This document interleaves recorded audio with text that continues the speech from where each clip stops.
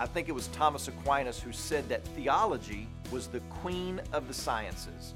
In other words, theology, or the study of God, is what brings meaning and purpose to every other legitimate field of study. A.W. Tozer wrote something similar whenever he said, "What comes into your mind when you think of God is the most important thing about you." And what's more is that every person is a theologian.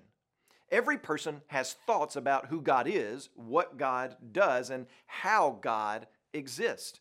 So, how good of a theologian are you? Where do your ideas of God come from? Where does your knowledge of God come from?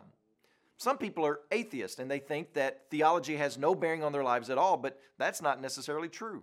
Whatever you place as the highest being in the order of the universe, then that is your God, and from which your theology flows. You are a full-time theologian because the decisions you make every day are reflections to who or what you worship. So once again, let me ask you, where do your ideas of God come from? As a Christian, our theology is based upon revelation, what God has revealed to us through His Word.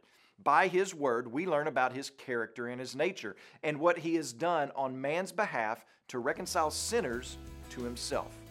So let's give 3 cheers for theology and to becoming better theologians.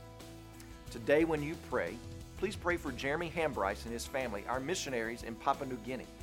And also remember the Tree Life Word broadcast that's heard in Ghana.